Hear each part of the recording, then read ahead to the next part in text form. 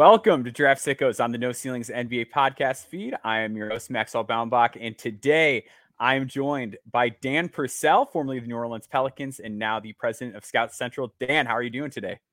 Great. That theme, I feel like a wrestling theme right there. I'm ready to go out and, Exactly. wrestle John Cena.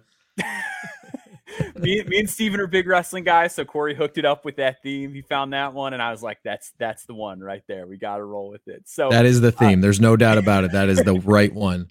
So for people who might not be familiar with you, we've had you on the No Ceilings channel before on the podcast feed. You've done shows with Corey and Albert. We're big fans of the work that you do, especially just the work that you put on the ground, going to all these practices, all these games, everything like that. So for people who might not be familiar with you, maybe they're newer to following the draft scene, they're just diving in now that we're after the All-Star break. Can you tell people a little bit about your background and what you do in the basketball world? Sure. I was with the Pelicans for, 9-10 years, somewhere in there. Did a lot of stuff and learned a lot of things from a lot of really smart people, right?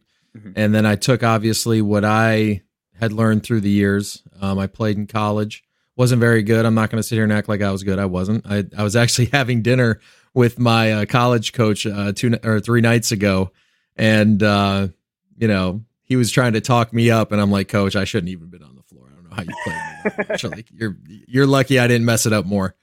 And then I was on the AAU scene, or a spring circuit scene before UYBL and whatnot. I had the largest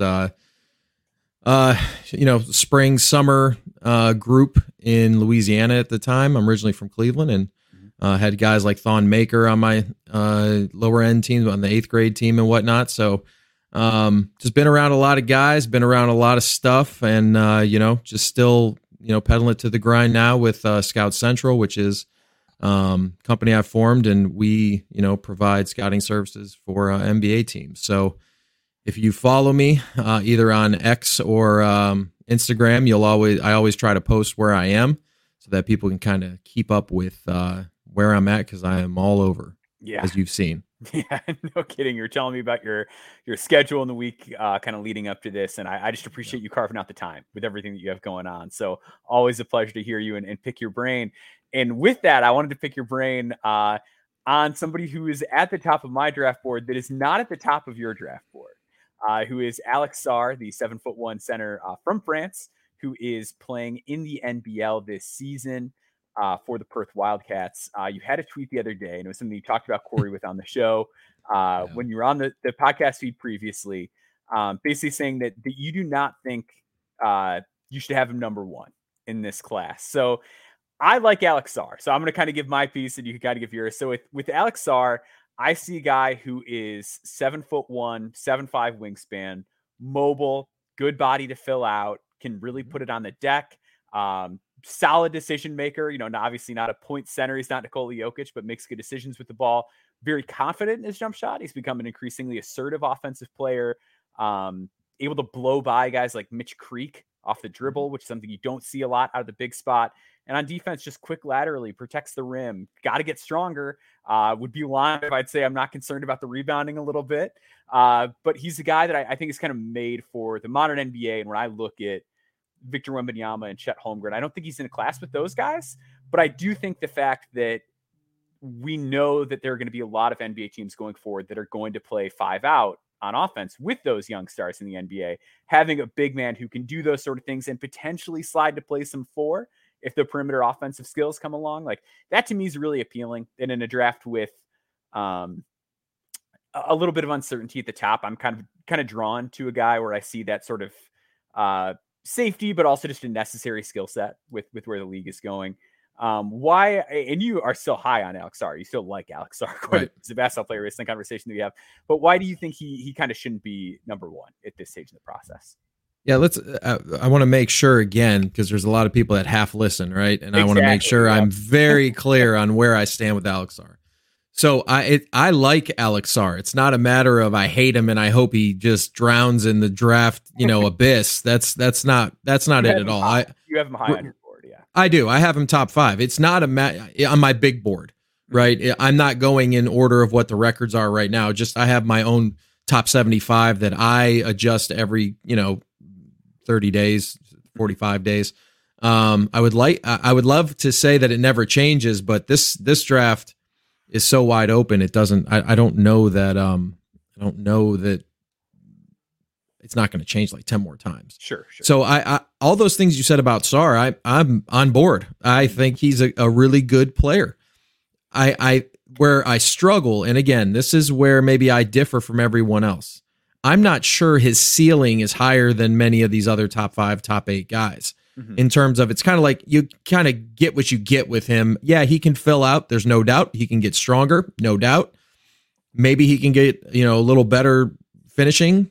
Sure. Like he can do all of that, right? That's one of the things I always talk about when people ask me about how do I want to choose guys? Well, it's how much can I control compared to how much do they control, right? If I can control the skill development, the plan, the playing time, the coach, if I'm a front office guy and there's no coach, or if we have one that's in place, not control per se, but work with, so you can get different, minute rotations, lineups, et cetera, et cetera. If you can have that, then I'm going to probably take that guy, right? Somebody I can control a little more, who has a lot of raw stuff, if not measurables to go with it, if it's a tie, right? So Sarr, I'm a big fan. It's not like I don't like him, but if you're going to be the number 1 pick, your upside has to be really good. And you have to change the game somehow for me. We talk about big men that were drafted first, second, or third, right? We'll just say top 3. These are the names that start coming out. And I want you can play this little game with me and really start to think about, did these guys change the impact of their team? And did defense have to change the way they play them? Victor Wembanyama. Yep. Absolutely, they have to change. Zion Williamson, absolutely have to change. Blake Griffin, absolutely had to change. Dwight Howard had to change. Shaq, Akeem Olajuwon, Patrick Ewing. We can keep going. David Robinson. Yeah. We can keep going with this exercise, and you find ultimately that the bigs that are drafted and have the most success in their careers, because if you're drafted number 1 or 2, you're supposed to be a franchise player. You're supposed to be the guy who's going to be there for 10 more years, or at least get to the 3rd contract and sign it, like Jaylen Brown, and be there for a long time, right? And that means your ceiling's super high. You're anchoring the team. And I'm not sure that Alex Sarr is an anchor to a team. I can't say if you put him on the Washington Wizards today that everybody in the league is going to go, oh my God, we got to change the way we play because he's killing us in the short roll, or he's killing us in, high pick and rolls, or they're doing a thing where he's on the second side and it's step ups, and he's, killing it on the short roll on step ups, or he's really getting to the rim and exploding over defenders and moving around defenders on the finish without, getting charges. And, these little things add up over the possessions. There's so many possessions now in the NBA. And also, I don't know that he's a threat from the outside. So if other teams aren't really game planning for him, for example, when you play the Spurs, if you were to play the Spurs tomorrow, what's the first thing you're saying? How do we contain Wemby? What do we have to do? Can we just limit his ability to get to the rim, around the rim? Can we just do that and maybe stop everyone else, right? Maybe we stop everybody else from scoring 20, right? But he may get his just because he's so elite and there's nothing we can do to stop it. Mm-hmm. Blake Griffin was the same way. He was the same way. He went into the league. He was hurt. Remember that first year? Yeah, and then he comes back and literally changes the way bigs start playing in the league, and are defended. And then you have people like Chet Holmgren. You know what I mean? I don't think you can sit here and say Alex Sarr is better than Chet Holmgren. Mm-hmm. So and he was number 2 pick. Yeah, he was but he should have been. I mean, he could have been 1 or 2. It could have been either. So this is where I actually heard over the weekend, somebody said to me, I don't really believe in comps. I actually think that you're doing yourself a disservice from a research standpoint if you say that, because it's just research. You're trying to find commonalities sometimes. You're trying to find ways that guys impact the game different. And I don't think Alex Sarr is going to do that. I don't think he's going to come in on day one and be the main guy. Like when Cade Cunningham got drafted, we all know who Detroit's building around. Yeah, I think what I would push back with is I would say that the biggest thing ultimately in any draft is you're picking who's there. And for me, I still look at Alex Sarr, and I still think I just think he's more interesting than a lot of these guys. I think the issue, there's some sort of issue that kind of gives me hang up with a lot of these other players. And we're going to focus a lot on other guys at the top of the draft kind of throughout this episode. But for me, the thing I come back to with Sarr is, and we talk about comps and comparisons, he's not like too dissimilar from where a guy like Evan Mobley was in terms of his production at USC. They obviously ran a little bit more through him, so his assist numbers were a little bit higher. His usage rate was higher, off the top of my head, if I remember correctly. Yeah. Yep. And the role is obviously a little bit different. He's coming off the bench in Perth, whereas Mobley was obviously a starter. With Sarr, he probably has more insulation. Like if he's having a game where he's not doing that well, it's not the end of the world, where Mobley had to be the anchor of that defense. Probably a little bit more consistent as both a passer and as a perimeter defender than Sarr. But I think that Sarr is a much more assertive offensive player. And I think especially when it comes to his jump shot and being willing to take the three, the fact that they're taking around the same number of threes per game in their pre-draft season, and Sarr is doing that in much less playing time, I think is interesting. So to me, it's like if I can get somebody similar to Evan Mobley, even if I liked Evan Mobley a bit more coming out, like I don't hate that in this class. Would I love to get the guy that I think can change everything? Sure. I'm not sure that guy's there. But I think Sarr could be better than what else is on the table at this point. It's kind of where I'm at with him. And I see where you're going with that. I don't disagree with you at all. I think, Mobley's solid, but Mobley was the fourth pick in the draft. I think he went fifth, 3. Is it 3? I can't remember off the top of my head. Jalen Green was 2, which okay. Hindsight, you take that one back. But, well, even if you really watch Mobley right now, the Cavs are doing a very interesting thing, and they went on a 18-2. They were 16-2, I think, without Garland and Mobley in the lineup. I think it was 16. Might have been 15-2. 15-1. I can't remember exactly because Garland came back a little bit ago, and then Mobley came back. Hot. Mm-hmm. Yeah, so they've been doing a really interesting thing. They'll start those two guys, but then they never play together again the rest of the game.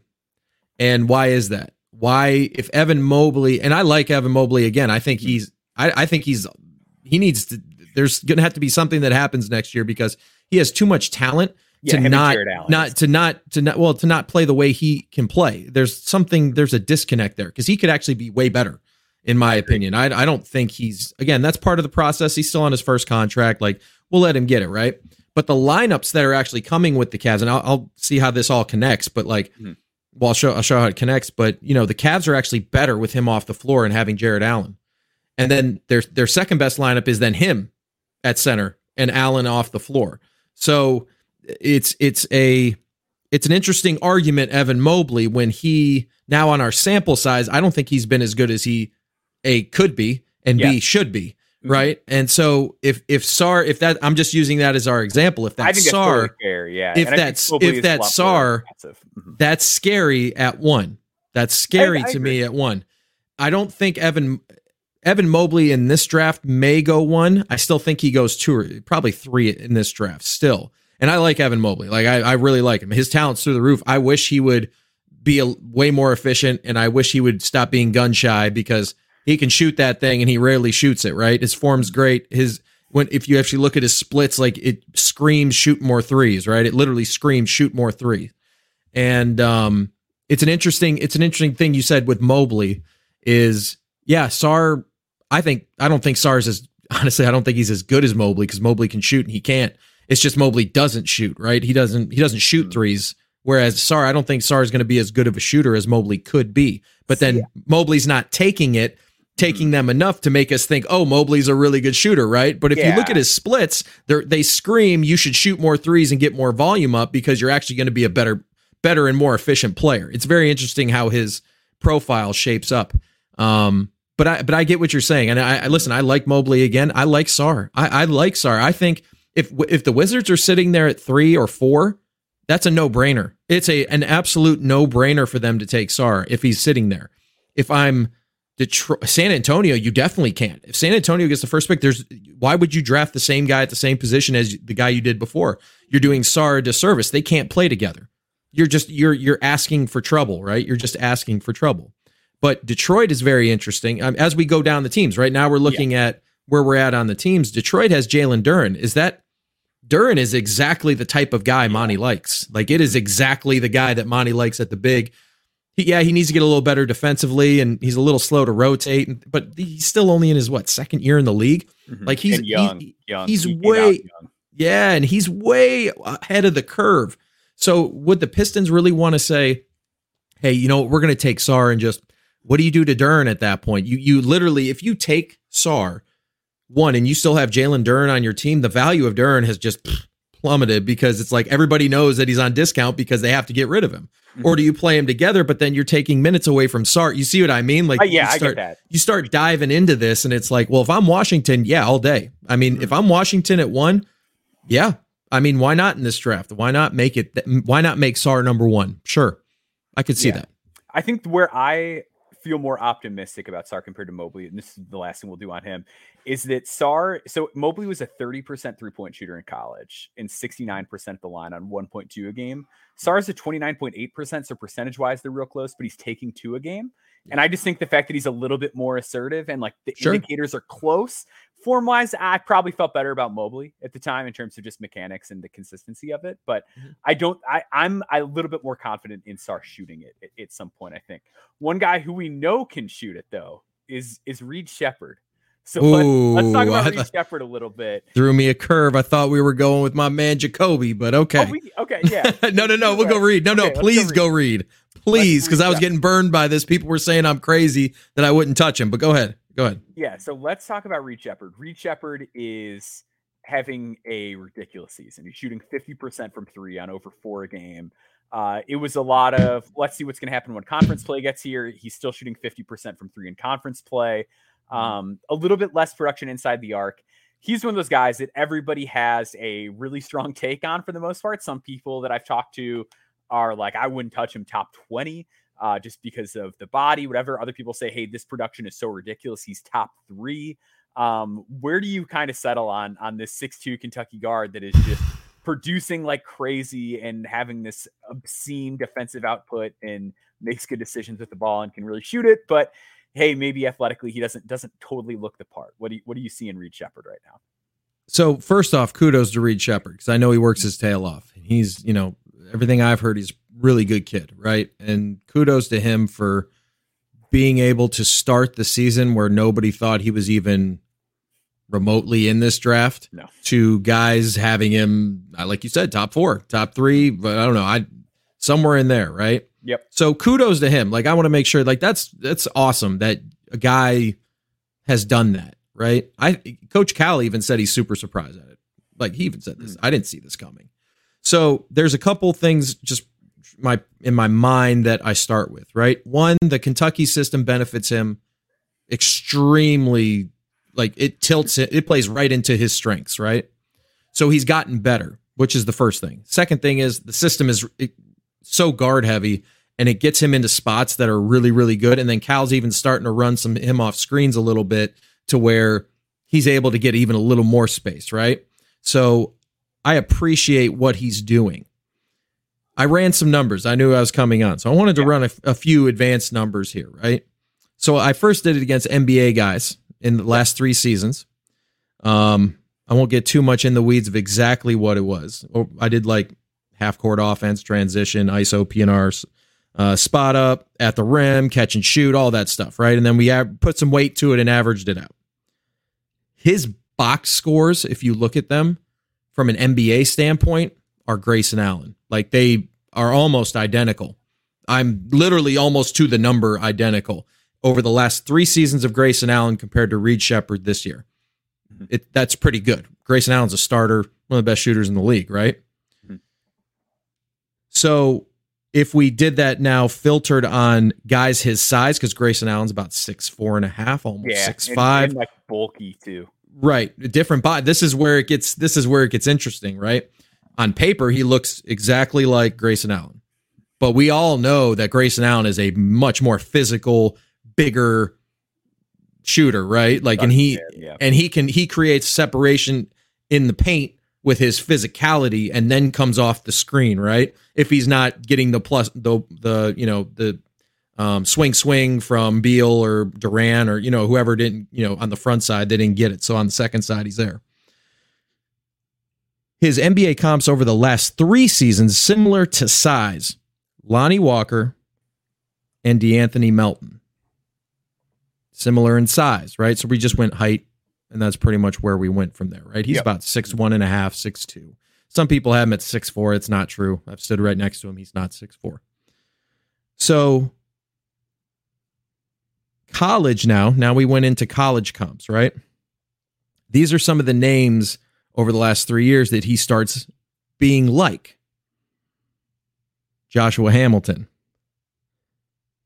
Keith Dinwiddie, Alex, I don't know how to say it, guys. Hubresk, I don't know how to say his name. Okay. These are not, even ringing a bell. Bryce Fitzgerald, Cameron Barry. Like, these are the names that we're starting to come with. The highest on, you probably have the guy who's most known as Isaiah Stewart. Okay. And what's this based on? Because Isaiah Stewart's like a big, is it like? It's a player, let me see it here. It's an average of similarity, we called it, between me and my advanced guy. So it's efficiency based on what these guys are, along with like all of the weighted things that I spoke about over the last 3 years. So we took single seasons from the last 3 years. So it's not so much the names that are on here, it's the fact that none of those names pop out. Like, none of them are pick anybody that was a shooter. Right, we can take all these guys out that were shooters. Right, we can take Isaiah Stewart out, obviously, if you want to.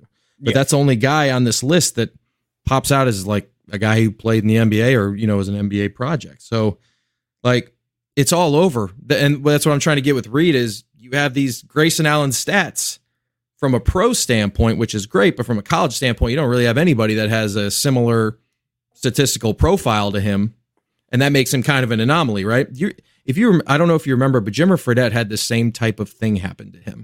Yeah, but Jimmer wasn't like block rate over 5. You know what I mean? Like block rate over 2.5. No. Like that's some crazy stuff. We're talking straight numbers. We're talking straight offense right now, right? Okay. Just straight offense.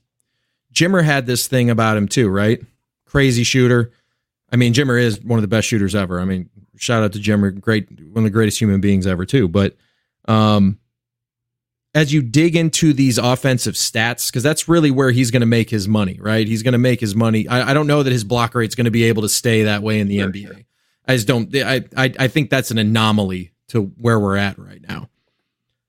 So if we're going to pick him at 3 or 4, we have to think best case he's Grayson Allen, even if doesn't have the physical profile of him. Or is he Lonnie Walker, DeAnthony Melton? And you want to say those statistical categories, along with his size, he's 6'2", we'll call him. Mm-hmm. We want to take that 4. What guys with that profile at that height and that physical base have gone 4, 3? Yeah, I think 2. Again. My question to you is, why is he different than everybody that's come before him? Mm-hmm. How is he the one guy? He's the Steph Curry of this that is just changing lives and changing the game and changing his impact. Why is he that one guy in the last 25 years to do that? Yeah, I think the first thing I would probably point to would be his efficiency and volume as a 3-point shooter is like ridiculous. It's not super far off from where a guy like JJ Redick was as a freshman, which again, JJ probably, I think, listed at 6'3" during his time at Duke, 6'4". JJ's 6'4", 6'5", yeah. So again, he's smaller, but I think that's a big part of it. I do think he's a really good quick decision maker. As the other thing too, he does have an assist rate over 20 that I think would probably be quite a bit higher if he was a guy that got to operate on the ball a little bit more than he does. He's playing in a system with multiple guards, so that's part of it as well. But even just looking at like assist rate, BPM, and some of those other numbers, like there's other good guards. Like he's not super far off from like Peyton Pritchard from like an assist rate, 3-point percentage standpoint. Peyton Pritchard, which again, not crazy, but again, like close to a guy like Brandon Pajemski, who's kind of moving the needle a little bit. Sure. Not I far like off. Pod. Again, body type different, but a guy like Jalen Brunson, if you look at like the synergy numbers, as far as like spot up efficiency, pick and roll ball handler efficiency, pretty similar. They go about their business in entirely different ways, but speaking purely from a production standpoint. Another guy I kind of wonder about in terms of role is someone like Mike Conley. Again, a guy who is stronger, much better on the interior, but is kind of, as he's gotten older, turned into a guy that's a perimeter oriented 3-point shooter who can run a little bit of offense. Not usually your main guy that you're running everything to, but just a reliable decision maker, shooter, and pesky on-ball point guard defender. Like, I think that's kind of a path for him. And again, it just goes to, here are the guys in this draft. Like, do you want a guy who kind of resembles Laker or Mike Conley, or do you want a guy who you think might stink? I feel pretty good about that. Like, I feel good about him compared to those guys. And even like a guy like Jordan Hawkins. Like, Jordan Hawkins has had some moments this year. He's not stellar. Like, there's a reason that he's not in the rotation every night, and he's had to go back down to the G League. But from a pure shooting standpoint, pretty similar and probably a much better on-ball defender than a guy like Hawkins. And Hawkins couldn't pass at all when he's chased off the line. Like, that was a huge adjustment that he's going to have to make to be an effective NBA player. And the fact that Reed can already do that, it makes me feel like he's going to see the floor earlier than we might think and be pretty good. I mean, I hope so for him. I just can't get on board with putting a top 5. I think, and this is a very strong statement, and I hope I'm wrong. I do hope I'm wrong. I think anybody that drafts him in the top 5 is probably looking for a new job in 2 years. Wow. Interesting. Top five. I think you're asking for trouble, and it's not because I don't think he's going to be good or anything. It's the fact it's number 3 pick. Like this, you have to take the upside guy. You have to take the size and if somebody were to take him over Cody Williams or Jacoby Walter, I'm sitting here stunned. Stunned. Do you want to do? Let's do Cody Williams now, then, since you brought him. Oh, good name. Let's talk about a guy that I love. All right. Yeah. So give me the Cody Talk Williams. To me about Cody, because I like Cody. I wrote a column about Cody earlier this year. I think there's a lot. That was really good. Like, tailor-made second side skills, like ready to go. I'm kind of weirded out by the fact he doesn't rebound at all. I feel like sometimes the game is just sort of happening around him and he can be a little bit passive. So I have Cody like top 7. He's been in that range for me for a long time, but there's still times where I get a little bit scared. So give me the sell on like Cody Williams is a guy I'd 100% take over some of these guys that we've talked about already. I mean, what really sold me on Cody. Cody. I'm thinking Jacoby. Sorry, Jacoby's. We're gonna get to him later too. I know. I'm excited. One of my favorites. So Cody, if you really look at it, the thing that's really, that's really impressed me is his 3-point percentage and his shooting this year, because he's labeled as a non-shooter. He's labeled as a guy who can only get to the cup, and like his finishing around the rim is top tier. This is what you need. And the thing is about it, he comes from a very smart lineage, guys who know how to play. His older brother obviously is one of the highest IQ guys in the league, right? And he's going to have some of those plays and develop them over time. So with that being known, his lineage is already really good. I know he's going to be a super smart kid regardless. He can get by guys. He can get to the paint. And he can float over anybody. He can get around just about any big in college basketball. You look at him in the Pac-12 when he played Arizona, like he's getting around those bigs or finishing over the top of them. And those are big boys there. Huge. They're not like 6'8". They're 7'2", 7. Like he did a good job of getting to them and getting to their, right in front of where they were going to be, getting to the float, getting, faking him out, going around to the side, using the rim as a defender. He does a lot. That's his elite skill. His elite skill is his finishing. And as a 2 guard in this league, you have to be able to either shoot that thing, like, Buddy Hield is going to have a 12-year career just because he literally, he's going to shoot 40% from 3 every single year, and he's going to be okay on defense. He's going to be average to, he's just not going to kill you every time. Yeah, that's going to be the thing, though, is the shooting. Yeah, and you know what? He's going to have 30, 40-point games once or twice a year, but we know what we're getting out of Buddy Hield, right? So if that's Buddy Hield and he has a 12-year career and he's going to start wherever he goes until he's 32, what does that mean for Cody Williams shooting? I mean, I'm looking at it right now. It's 45.7% from 3. And then much if you look volume. Yeah. Well, it's because he gets to the rim so much because he's so good and he's able to get to the rim. He doesn't have to settle. And the Colorado coach is big on him not settling. He says to him, I don't need you to settle. I need you to get to your elite skill, right? And the NBA is going to be the same thing. But if you can shoot 45%, even on lower volume, you're a threat. And now it's your curveball setting up your fastball at that point, right? Yeah. And at that point, you're like, whoa. Now, the biggest question mark I have, he only shoots 70 from the line. So obviously, if he's going to keep those 3-point shooting numbers up, you think that free throw percentage rate's going to have to come up a little bit.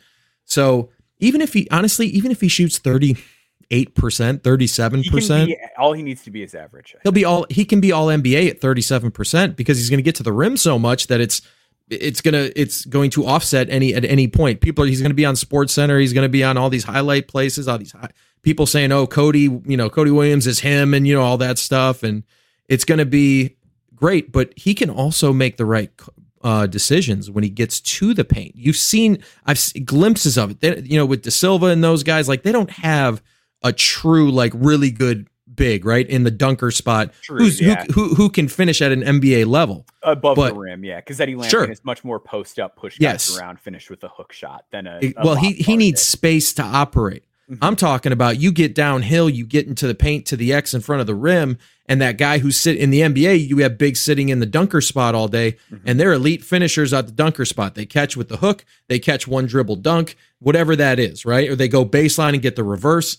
So if you put a guy like that with him, oh my gosh, he's going to see him all day. Once he gets about a year and a half into this thing, if he's even remotely as smart as his brother on the basketball IQ and he thinks the game the way I think he's going to, I don't see how you're going to stop the guy offensively. And then defensively, he's not a minus. I mean, he's not great. He's just average. That's all you need to be, because they can find guys who are elite wing defenders to let you go to your elite skill, which is getting to the rim.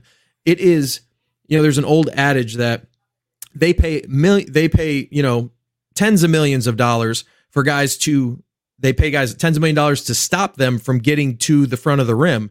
They pay guys hundreds of millions of dollars to get to the rim, right? So that right there tells you everything you need to know about where the NBA is at. Downhill guard, keeps people honest with the three, elite finishing. Yeah. And he sees the dump off, and he sees the corner three if they collapse on him. So now you're getting the paint touch to the kick out. I'm telling you, this Cody has a bright future as long as he can get stronger and he can avoid injuries. If he does those two things, you might have you'll at least have a core player on your team. For sure. Yeah. So you mentioned the elite finishing and you stressed elite. He is 73.2% at the rim in the half court this season, which is not a number he's going against three guys. Literally, when he gets into the paint, he's shooting it over three guys. Yep. If he had a dunker, Lampkin too, it's like that's a guy that you can just kind of abandon because he's not going to finish over the top. Like you can't lob it to him. So there's always a big defender in the paint. Exactly. So we have to take that into accountability. Elite and in college, like it's kind of skewed because if you're at Niagara and you're an elite finisher at the rim, odds are you're not facing 6'8", 7-footers at Arizona. And Arizona has a 7-footer. I'm just using Arizona as an example. They have 7-footers in the whole game. It's the whole game. And when you don't have that dunker or the big in the dunker spot who can finish, the bigs understand I can cheat a little more to this guy. And they do a good job. Like if you watch any of these Pac-12 teams, rest in peace, Pac-12. But like these guys collapse on him as soon as he gets into the lane, and he's shooting over one guy, two guys, three. Like they're all in him. So when I say elite, I'm looking at it from a film standpoint. I can see where he goes, and when he is one-on-one with the big, it's going to be really hard to stop him. It's going to be really, really hard to stop him if you have that guy in the dunker. And just think if he's playing with a guy like Kevon Looney or a prime Clint Capella. Sure. Yep. It's going to be really hard for people to stop him. And I think at the NBA level, that is an elite skill he has, and he's going to continue to have because the space is wider and those bigs are way more skilled. Mm-hmm. Sounds good. So let's take a quick break. We're going to be back on the other side, and we're going to talk some Jacoby Walter. We're going to talk some Zaccharie Risacher, and we're going to talk some Tyler Smith as well. So stay with us.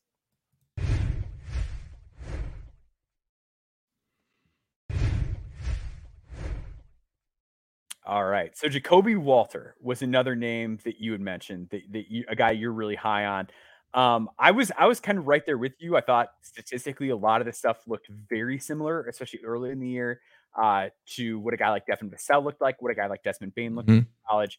There are Yeah. still some of those similarities, unfortunately, with Baylor, and I think we saw it with Keontae George last year. It can be a little tough to evaluate these guys because they always have table setters, but there's always like one guy who is like the grenade guy, where it's like you're just the guy who's like when there's 6-7 seconds left on the shot clock, like there's one guy that we just give the ball to who needs to figure out how to score. And last year was Keontae George. This year it seems like that's Jacoby Walter. The percentages have taken a little bit of a dip for that reason. I think in a different context it might look better. But 6'4", 6'5", shooting guard, long arms. Solid defender, getting better and better as a passer as the year goes along. What do you see in Jacoby Walter that has you so excited for what he's going to do at the NBA level? That's I want to commend you on that. I think that's actually a really good assessment of Baylor right now. Right, is that I don't want to say he's playing out of position, but he's doing things that he hasn't had to do a lot of against high level defenders. The Big 12 is stacked with defenders this year. I mean, it is stacked. And I mean, I was watching the Houston game. I was on X. If you guys follow me, so I was locked into Houston. I mean, that was an amazing game, absolutely amazing game. If anybody got to watch it, but you saw there are good and bad with Jacoby. And the biggest thing, if you're a stat person, the shooting has been not what you thought it would be. You know, when I sat down and talked with him earlier this year in preseason, you know, he was asking me, well, what do you think I need to do at the NBA level? And I kind of told him, I said, you know, you can shoot that thing and you can really get downhill sometimes by using your shot to set up your drive. And I said, your passing is not really good. I mean, if you look at his film from, you know, high school and EYBL or any type of spring ball he had for 2 years, he doesn't hit the pocket pass very well, if often at all. It's almost as if he didn't trust it or he didn't want to see it. I don't know which one it was, right? And I told him that. I said, it's, you know, your pocket passes are not clean. You rarely see the big. Also, you miss the swing half the time. Like, you're so locked in on what you're doing that you're not setting yourself up for the next possession, because now it's a pass fake to a shot, the whole defense move, because, you know, it's things like that. And I think and again, I'm not taking credit for it at all. I'm just telling you the conversation we had, but he has gotten a lot better with that. And, you know, one thing in the Houston game that I was actually disappointed about was I don't feel like he wanted the ball. It was more Ray J that was being the guy that was getting to the paint. And Houston did a good job. Their game plan was get Jacoby off the ball and don't let him get it back, right? And that's, you know, they did a pretty good job of that. I mean, he still had a really good game from last, you know, what I remember. It's like 23, I think, or something like that. Yeah. So it's not like he had a bad game or anything like that, but the shooting has been disappointing. I feel like if he was Cody Williams at 42, 43, and Cody Williams at 45, I think we're talking him as the potential one. And when I did the podcast with Corey and them earlier, you know, his shooting was a little bit better. And I'm struggling with him. You know, I had him at number one for a sense of it, because I was like, man, if there's anybody else, I can at least know he's a sure 3-point shooter with upside. Right. Yep. And with this shooting, I'm a little worried, but again, I think he's shooting like 86% from the free throw line. So it's not like, is it 85? Yeah. So it's not like, I just think it's more or less he's trying to expand his game. And rather than just going back to what he's really elite at, I think he's been trying to play make a little more. I think he's been trying to get into the paint a little more to show he can drive and, you know, he can get in the paint and make the right decisions. And he made a couple passes to Missy that he hadn't been making earlier in the year. And so I'm a big fan. I think he's a better Buddy Hield. Sure. Yeah. Because I think he's a better defender. He has heavy feet and he's not great laterally, but he's better than Buddy was. I don't know that he's as explosive as Buddy was in college, because Buddy was explosive. I mean, he was just, you know, he scored 50 and all that. But I think at the NBA level, that's what you're getting, a better Buddy Hield who can actually like defend probably a lot better, and probably tag and close out way, way, way better. Yeah, I think the tools and instincts are a lot better than Buddy's for sure. And I just think the tools are solid. Like his arms are long. He's a pretty physical kid too, for the most part. So like you said, like feet a little bit heavy, but it's not like he's, stuck in the mud out there, and he's got some strength to him, got some length. Yeah, I think that's a really good assessment of him. And I think it's also worth noting too, like looking at the shooting numbers, 23.1% on pull-up threes this year, which is just not going to be something he's asked to do much out of the gate. Like it's just not, it's not going to be as much like time to bail us out and get us a bucket late in the shot clock. Like he can pull up, like he's a solid mid-range pull-up shooter. And I think that's something that you can count on being there for him in time, but I think it's going to be a lot more off-screen spotting up kind of actions out of the gate. And I trust that with his game. Let's talk Zaccharie Risacher.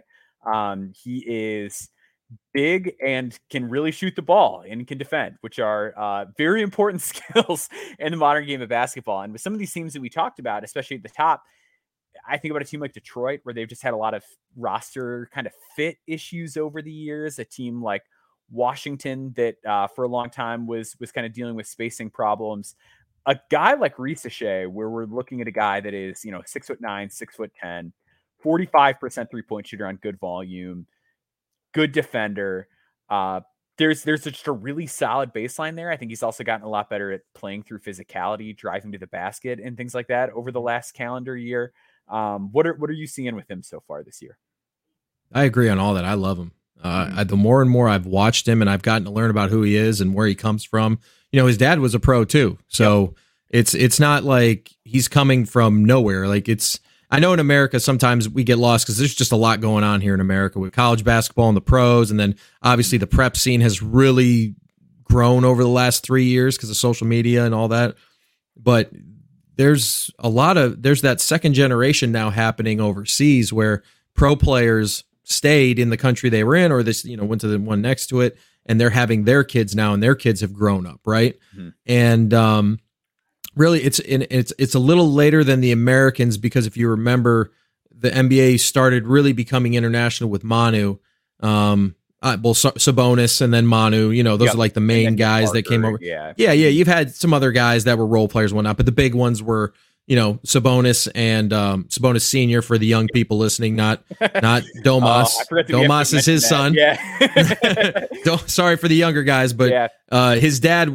I think I was in high school when he came. When he came over, amazing. He was past his prime. If he had come in his prime, we might be talking to him as maybe the greatest player ever by the time he was done with it. I'm not kidding. Go back and watch him. He was beyond Jokic at that point. So. He comes from a basketball family. He's been bred to play basketball. He knows how to play, and he's better than his dad was. His dad was a pro A in Spain. You know what I mean? Like, he played in Spain and had a good career, and he played in a couple places and whatnot, but he's been bred to play basketball by the French national team. By now, the guys that have kind of got a hang on him from America, and I've actually talked to a couple people in the last few days just about who he is and his work ethic and like how he is. And that counts. That really counts. And I'm watching him, and I'm not trying to make the French connection there, but he plays an awfully, like he could be Nick Batum better. Yeah. And Nick Batum is really like, if people go back to when Nick Batum in his prime, I mean, he was arguably one of the best, wings in especially defensively. And then once he developed his shot, it was a game changer for him. He could be better than him because he does put it on the floor some. He does get to the rim some, but he's like a 5-tool player. Like, he's everything you want. He's got size, he's got length, he's got good athleticism. He sees the floor, he shoots it well enough, he finishes well enough. Like, he can guard all 5 positions. You can switch 1 through 5 with him and feel pretty good about it. At the NBA level, it's probably going to take him a year or two because he's got to get stronger if he's going to switch onto the 5s that are in this league, because they're tall, athletic, and mobile, right? So he's going to have to probably get a little bit stronger with them. But if you talk about a guy who has the potential to really change a team's culture and the way that they play, it's him. And if I'm San Antonio at 1, I don't even blink. I'm taking him 1, not even a question. So this is the other thing I want to kind of follow up with you on, because it's something that I've been trying to get a gauge on, and with just kind of your experience, I'd be interested to pick your brain on it. One comp I've heard for him is Franz Wagner. Now, Franz wasn't kind of like touted as a number 1 pick coming out.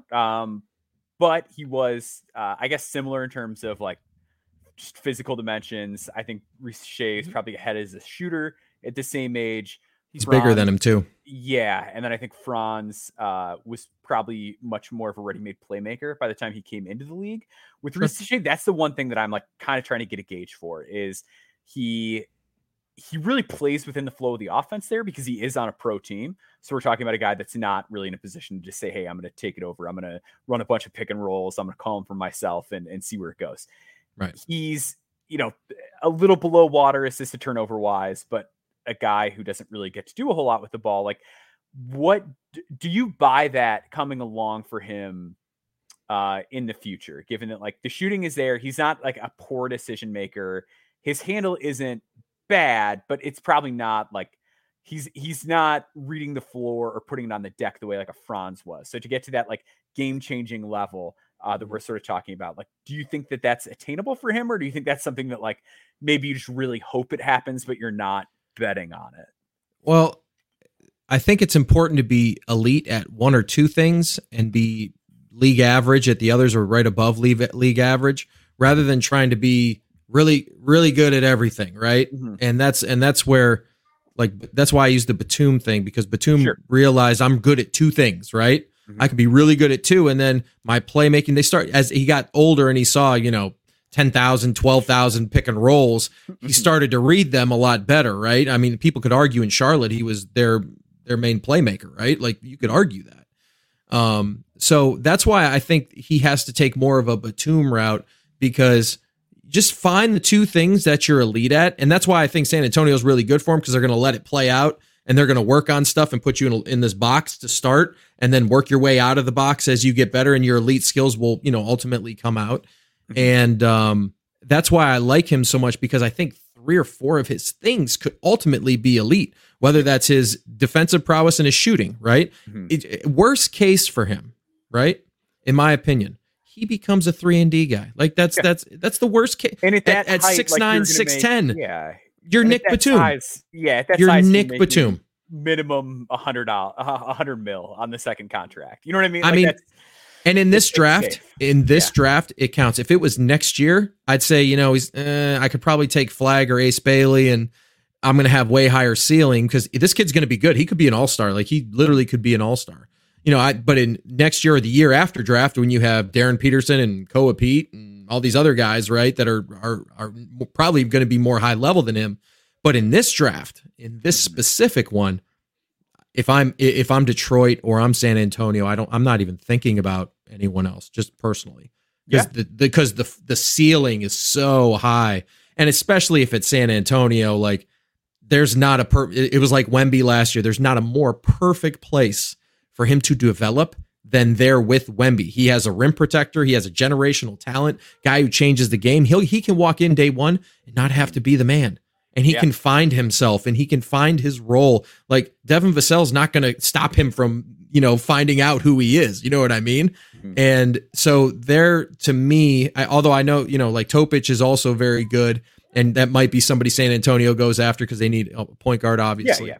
But for me, the talent, the size, the background, he's a generational, professional player. It's hard for me to pass this up. I'll just be honest. And I was thinking this earlier in the year. Mm-hmm. I had him at 3 the whole year so far, and now I'm sitting here going, now that things have kind of shaken out and Jacoby Walter has kind of gone down a little bit, not a ton, just a little bit. And Cody Williams is pretty much where I thought he would be in terms of, where he's at. And obviously, how I feel about Sarr.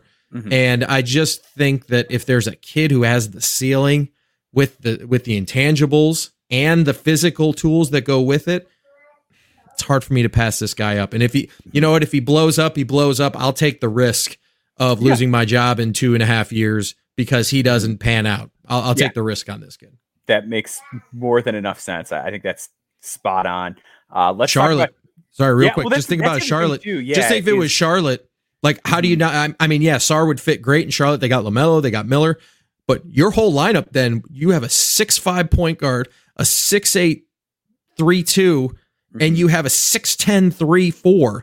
Yeah, we'll go find some cheap bigs, man. We can trade back in and get Messi at 20 You know what I mean? And like even with Mark Williams, it's like, I mean, you're giving that guy all the space in the world that you need to be a lob target with that much shooting around him. And if Mark Williams can't figure it out with those three, then see you later, man. I mean, it's I like you, Mark, but come on, man.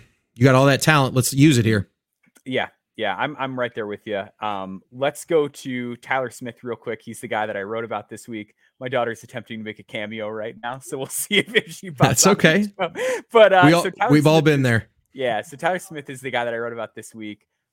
He is a very interesting player on G League Ignite. He is 6'10", 6'11". He is a real deal 3-point shooter, shooting 39% from three on the year. But also an effective finisher, really good off-ball cutter, really good as a roll man.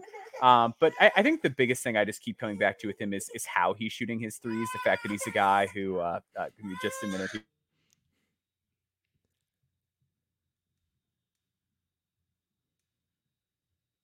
All right, sorry about that. So it's okay. We've all been there. Yeah. So with Smith, he's a 39% 3-point shooter in the G League, shooting from the NBA line at 19 years old, who is moving into shots off the pop, moving into shots off of screens, hitting him in transition. Like just everything that he's going to be asked to do as a trailer, as a pop man, like that is all there as a 3-point shooter already. Even if you just want to like park him in the corner, he can do that. But there's a little bit more functionality.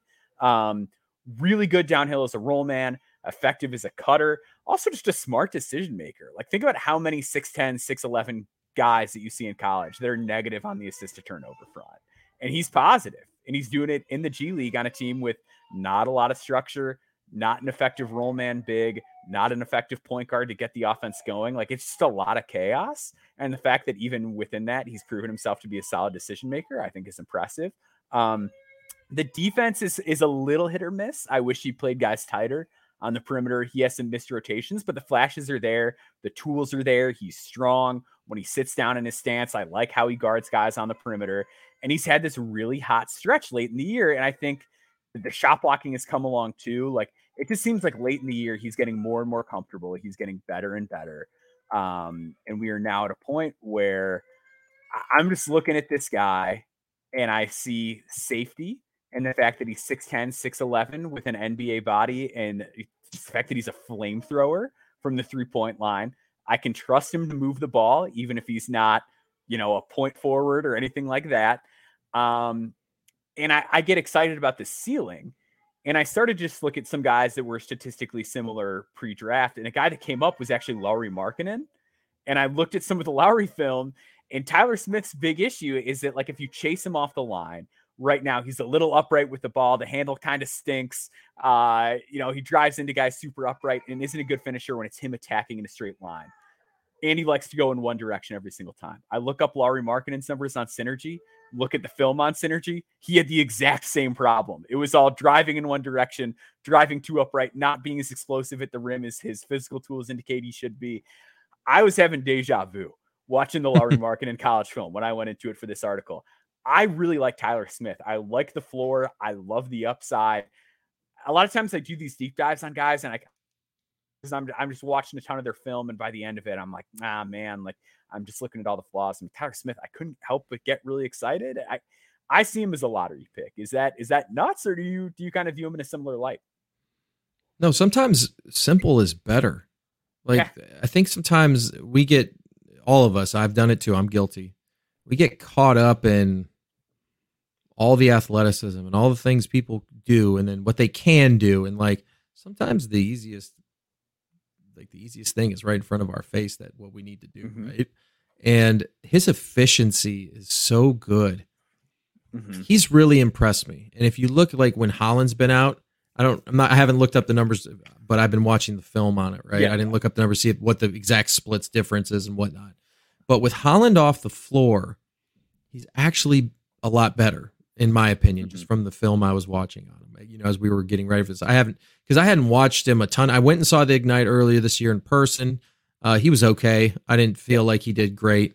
But after we talked, what was it, 2 weeks ago, whatever it was, I went back and I've been watching him for about 9 days. I've been trying to get some games into his, and then obviously just, in the past, what he was doing as their season's winding down. And it's boring, but it's good. Yeah. It's really good. And Mm-hmm. I'm very impressed with him. That role is exactly who he'd be at the next level. And if he is a true 6'11", like I start thinking about guys who play that type of way or who played, right? And I think of like Channing Frye. Yeah. And I think of guys like, man, Channing, such a smart player. Literally decided I'm going to be the best 3-point shooting big ever. That's what his mindset was. Obviously, he didn't, he was really good though, right? And he just said, I'm just going to be, this is who I am. And I'm going to help defend the rim. And I'm going to just be okay in drop and in against pick and rolls. And I'm going to shoot the lights out. I'm going to make LeBron's life easy. I'm going to make whoever, in Phoenix, I was going to, did he play with Nash? I think he did. Yeah, if it was Goran Dragic, it was Dragic and them. Like, I'm just going to make their life totally easy because my guy's going to have to decide. Does he want to come out on me and I shoot 44% from the top of the key? Or does he want to keep going, or does he want to play on me? And now I have Goran Dragic, one of the best downhill lefties ever, in his prime, like getting right to the rim. Like, it's going to be really hard to defend. And it, like, the fact that he's keeping it simple and he's not trying to like show us all his game and, post up and fade away Kobe style and all that like stuff. I actually appreciate that because so many young bigs, like there's guys in high school who are 6'11", 6'10" that I've watched and they're like, oh, I got to show what I got. I got to show the league what I got. I got to show colleges what I got. When really most of us just want you to be 6'11" and shoot threes if you're open and protect the rim and run the floor and be 6'11". Like, be your advantage, right? And be your length. And I appreciate like, and by the way, he's not a minus athletically or like if you watch his rotations, he's a little slow because he doesn't, especially earlier in the year, he was a little slow because he was getting used to the speed of the game and he was trying to like, you could tell he was a step behind, but he was trying to catch up. And as the years gone on, he's starting to slowly get there, right? Yep. And that will be his big thing in the NBA. Can he protect the rim? Because I think his shooting's fine. He shoots it deep too sometimes. Like he's shooting it a foot, behind the 3-point line on some point. So, I like him. Is he a lottery pick? I think with the right team, yes. I think if there's a team at 12, 13 that, even 11, maybe he has a great, maybe he has great workouts. Maybe he, there are falling in love with the guy is a real thing. And, what if he goes to a workout in Memphis? I'm just making it up, and what if it's Memphis and he shoots, they have him shoot 200 shots and he makes 155 of them, like they're going to go, oh my God, that's our guy, because he could play with Jackson. Like he can play with, you know what I'm saying? Like he can play with those other guys. Gigi would, his minutes probably go down a little bit, but again, I'm just using Memphis as an example because they may be down there. I mean, there's teams out there that can use this. And the cool thing is like, he doesn't have like a super high usage in terms of like demanding the ball and having to do all that.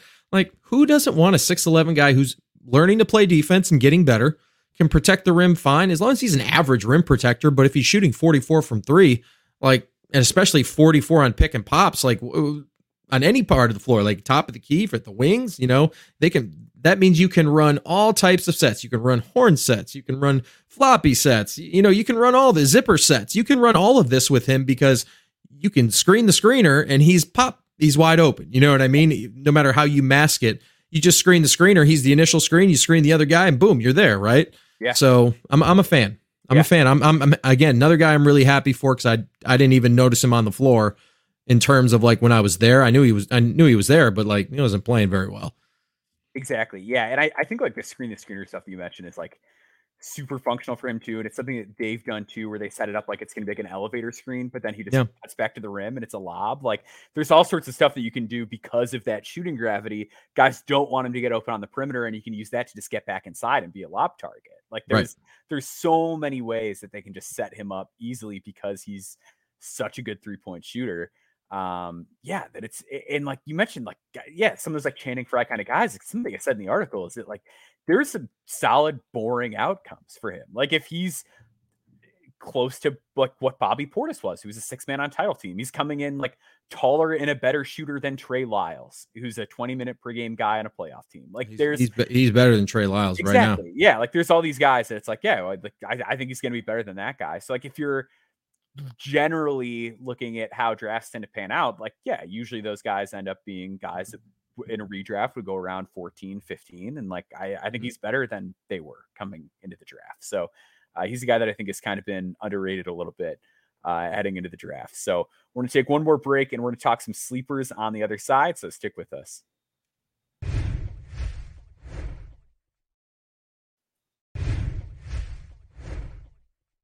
All right. So we're going to go a little bit quicker through these here. One guy I wanted to touch on is Coleman Hawkins at Illinois. He's a guy who has been really sort of up and down, a little bit erratic over the past years. I think I said he was like an erratic Boris Diaw at one point a couple years ago.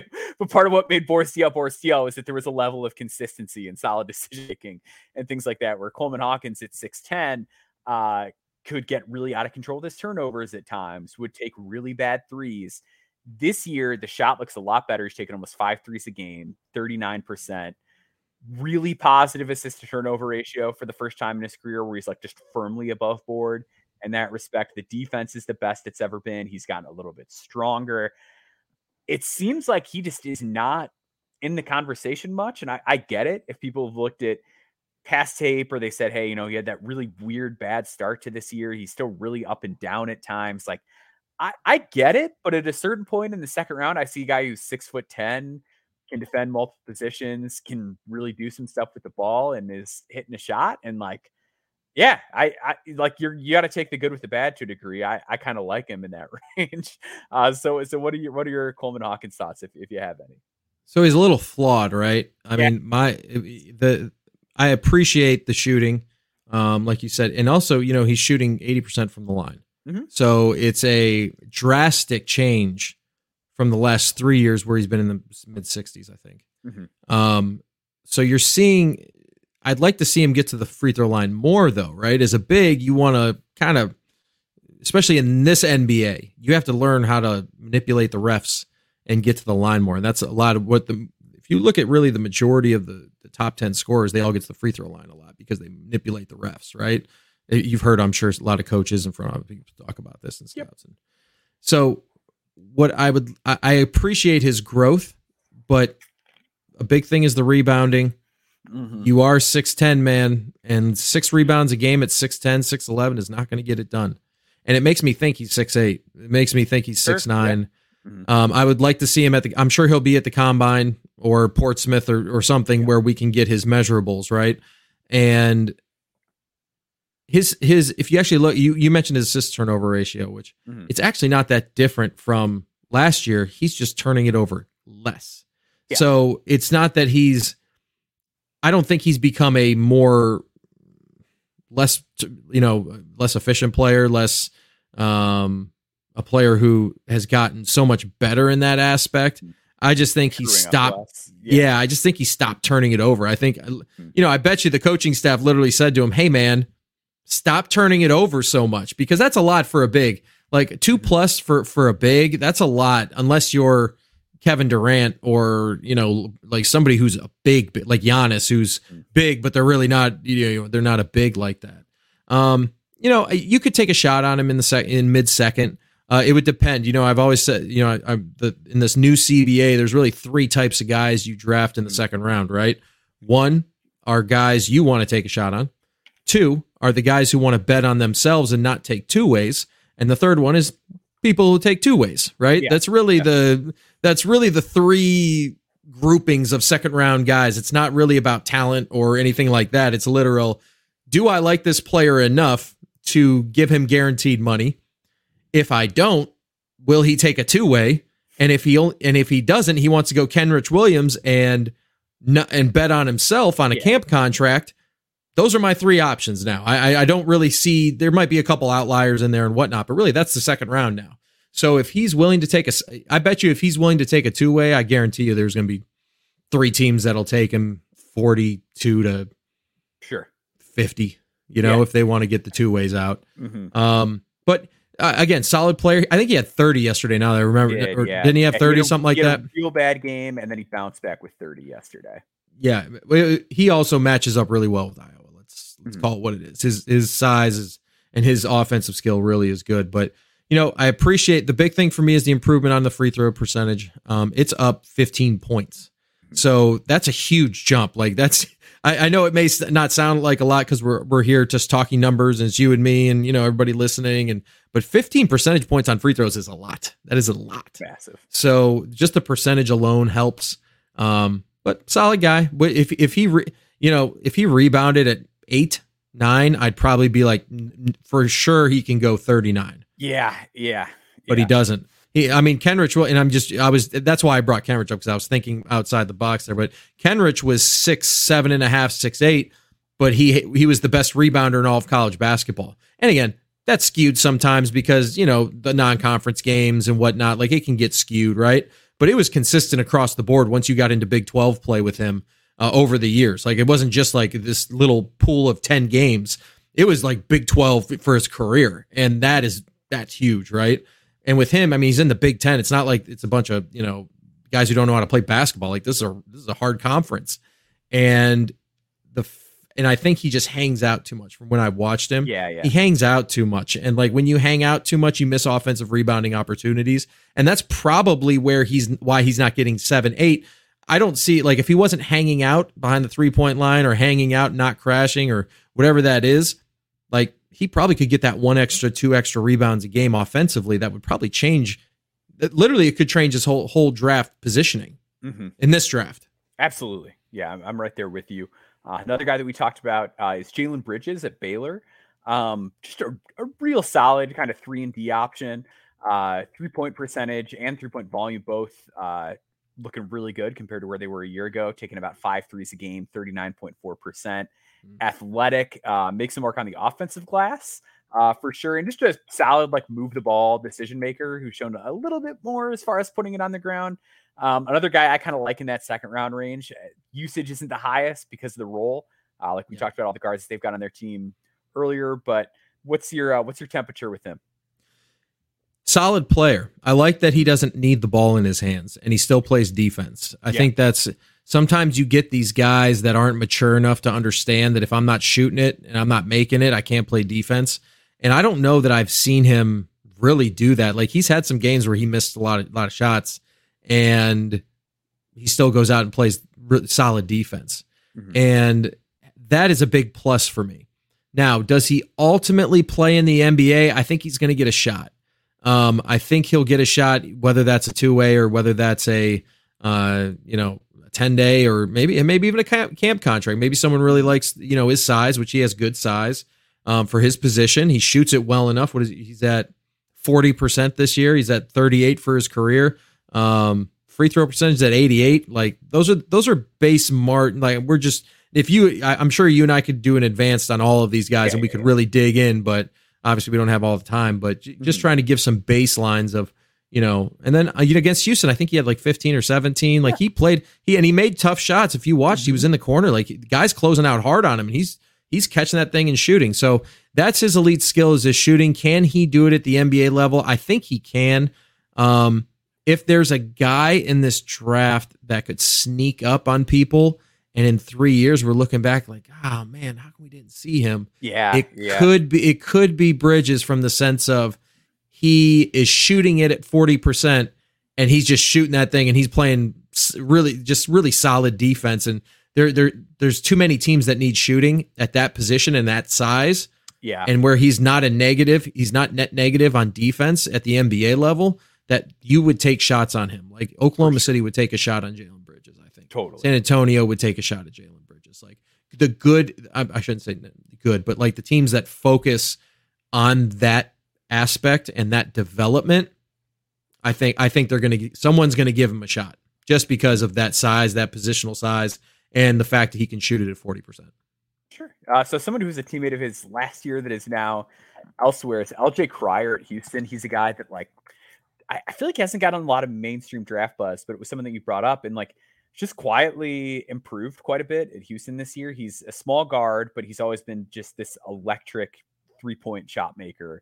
And he's gotten better as a decision maker this year. And it also feels like he's just playing more defense in the games I've watched too. Like, it just seems like there's a better effort level, a little bit more willingness to say, hey, I'm not going to shoot this one, or just a little bit more sound decision making. Like, I'm not like sold on him because I still just see like small guard who isn't a great creator for others, and I don't know what the defense is going to look like, but electric scorer. How are you feeling about Cryer at this stage? I don't know. I mean, LJ's about 6'1". Like, it's not like he's 5'10". Sure. So but the problem in today's NBA, and again, I'm very like, I think kind of the deal going to Houston was Kelvin said, you need to play defense here. Like Kelvin, thing I love about Coach Sam is he demands effort in defense, right? That's just the start of it. If you don't want to do either of those things, see ya. Like, we don't have time for you. And I think LJ's really done a good job of capitalizing. He plays hard all the time for the most part there. His shooting it's down a little bit this year, but I think it's because the type of shots he's getting. And, the dude's a national champion. Like, he knows how to play. And I think ultimately, if you really look at it, like, he's still averaging about the same amount of points, same amount of assists, same amount of rebounds pretty much. But his turnovers are way down. It's almost one turnover less a game. So they're at 0.7. That's amazing. So can he run your team at the NBA level? No. That's not him. He's a at best in the NBA. I think actually LJ is going to have a great career in Europe. I think his game is it's going to fit really well in EuroLeague. And I think he's going to have a long career, and I think he's going to make a lot of money over there. He's probably going to make 30, 40 million by the time he's done with it, which is not a bad gig. If you guys have ever been to Partizan or Red Star, it's electric over there. It is electric. Basketball is life, right? And I don't know. I like him. I like the fact that he can shoot, and I just like the fact that he's like mentally tough. Yeah, like at that level, like at that size and that position, you're never going to be a lead guard because you're not pass first. So you're not really going to be initiating offenses. You have to have offenses to initiate for you, right? And I don't know if that's an NBA guard, but I do think he could be a really good Euro guard. Just from the fact that he can score pretty much from anywhere. Yeah. And even at his size, he's strong and he's smart and he'll get to his spots. Yeah, and I think in Europe too, like the size will be less of a factor. Like it'll just be easier to slide him into like an off guard type of role over there than it would be here. Let's close on a really hot name, Colin Murray Boyles at South Carolina. He's a guy that a lot of people are getting like just red hot for him. He has been kind of the biggest riser the last couple of weeks. He's a 6'7" freshman, great offensive rebounder, really good feel as a passer.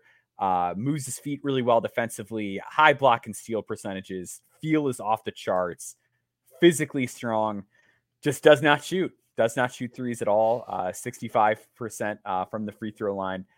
I am a little bit more trepidatious with him just because it's 6'7" without the shot. Like I'm not totally seeing what the NBA role is. I think he's a guy that if he comes back, he could just explode next year because of that combination of gifts. I just think like, hey, you were sick to start this season. It took a lot away from you. Just take the offseason, iron out that jumper, and then go nuts next year. But I can understand why teams would maybe think that, hey, well, if he comes in this year and it's a bad draft, maybe we get him early. Like, how do you feel about this guy? Because he's been a really hot name in scouting circles.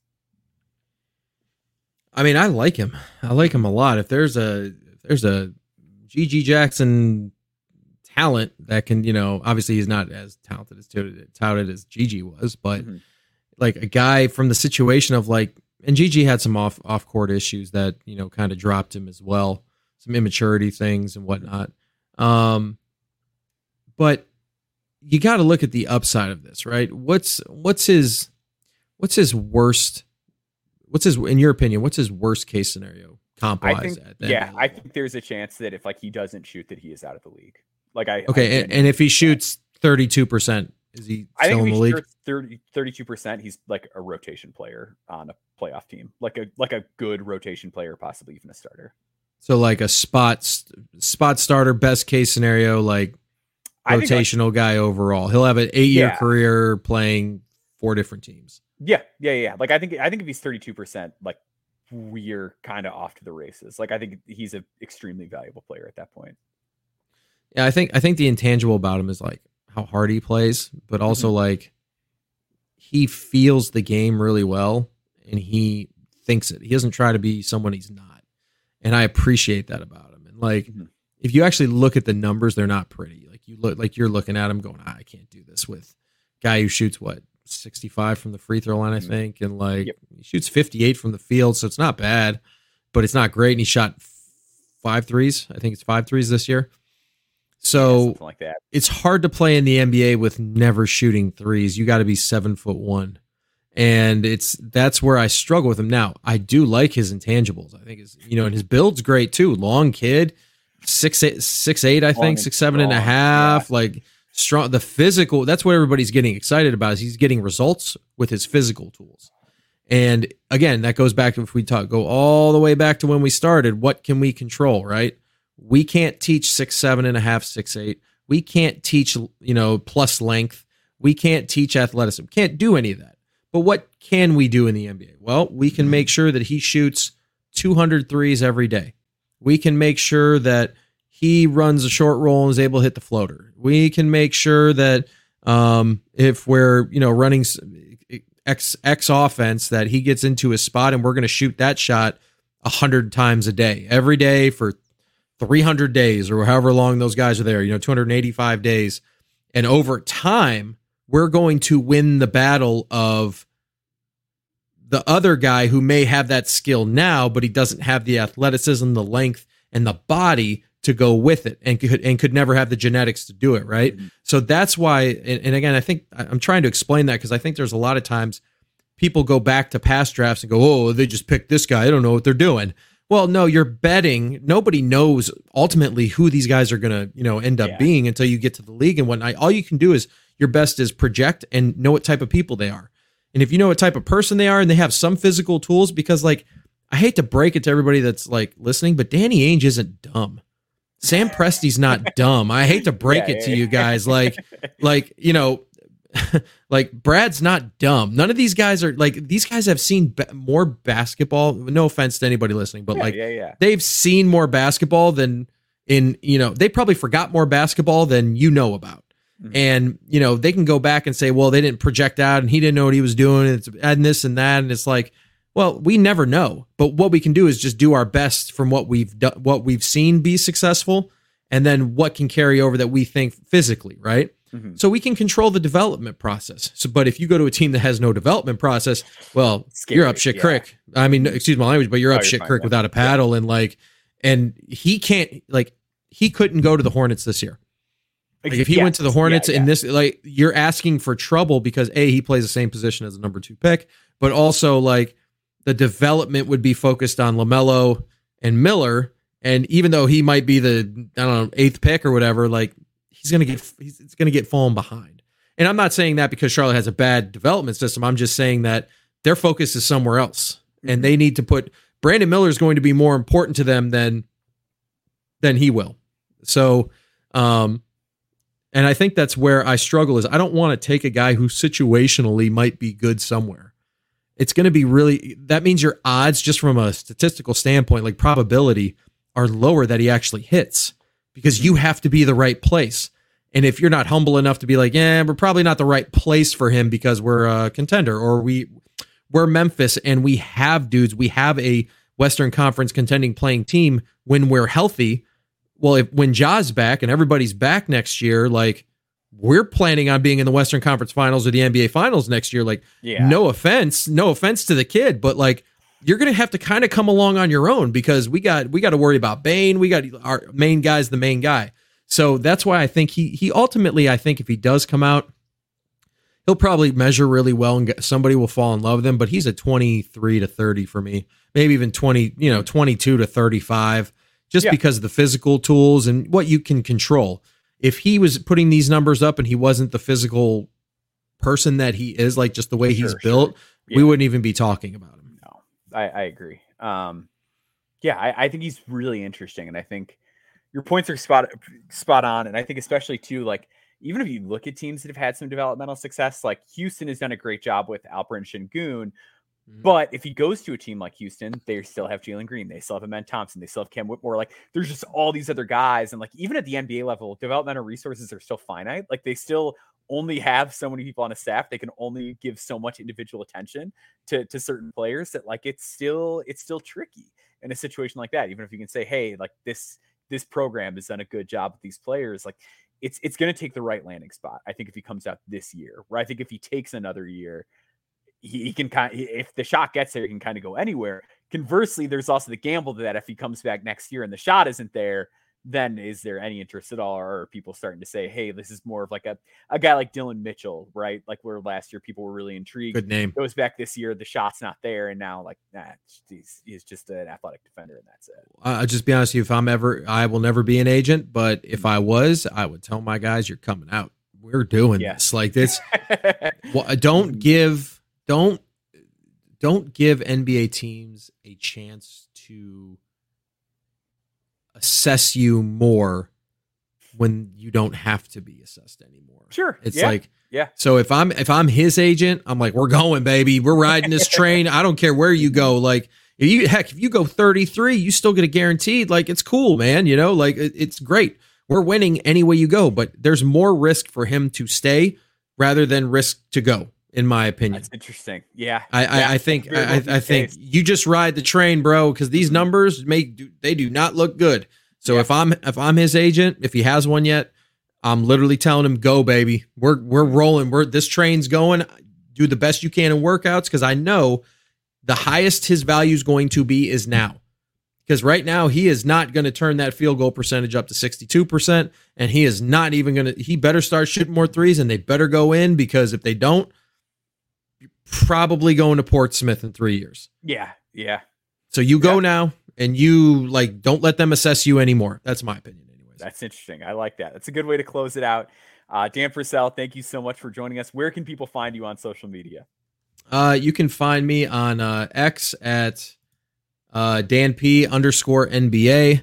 I believe that's my Insta handle too. Shit, I mean, heck, it's probably is. Absolutely. Thank you so much. You can follow me at Boundboards. Follow No Ceilings at NoCeilingsNBA.com. Subscribe to the Substack at NoCeilingsNBA.com as well. And make sure you're subscribed on our podcast platform, our YouTube channel, all that as well. We appreciate you all tuning in, especially the folks in the live chat. And we'll see you all again next week. Have a great night.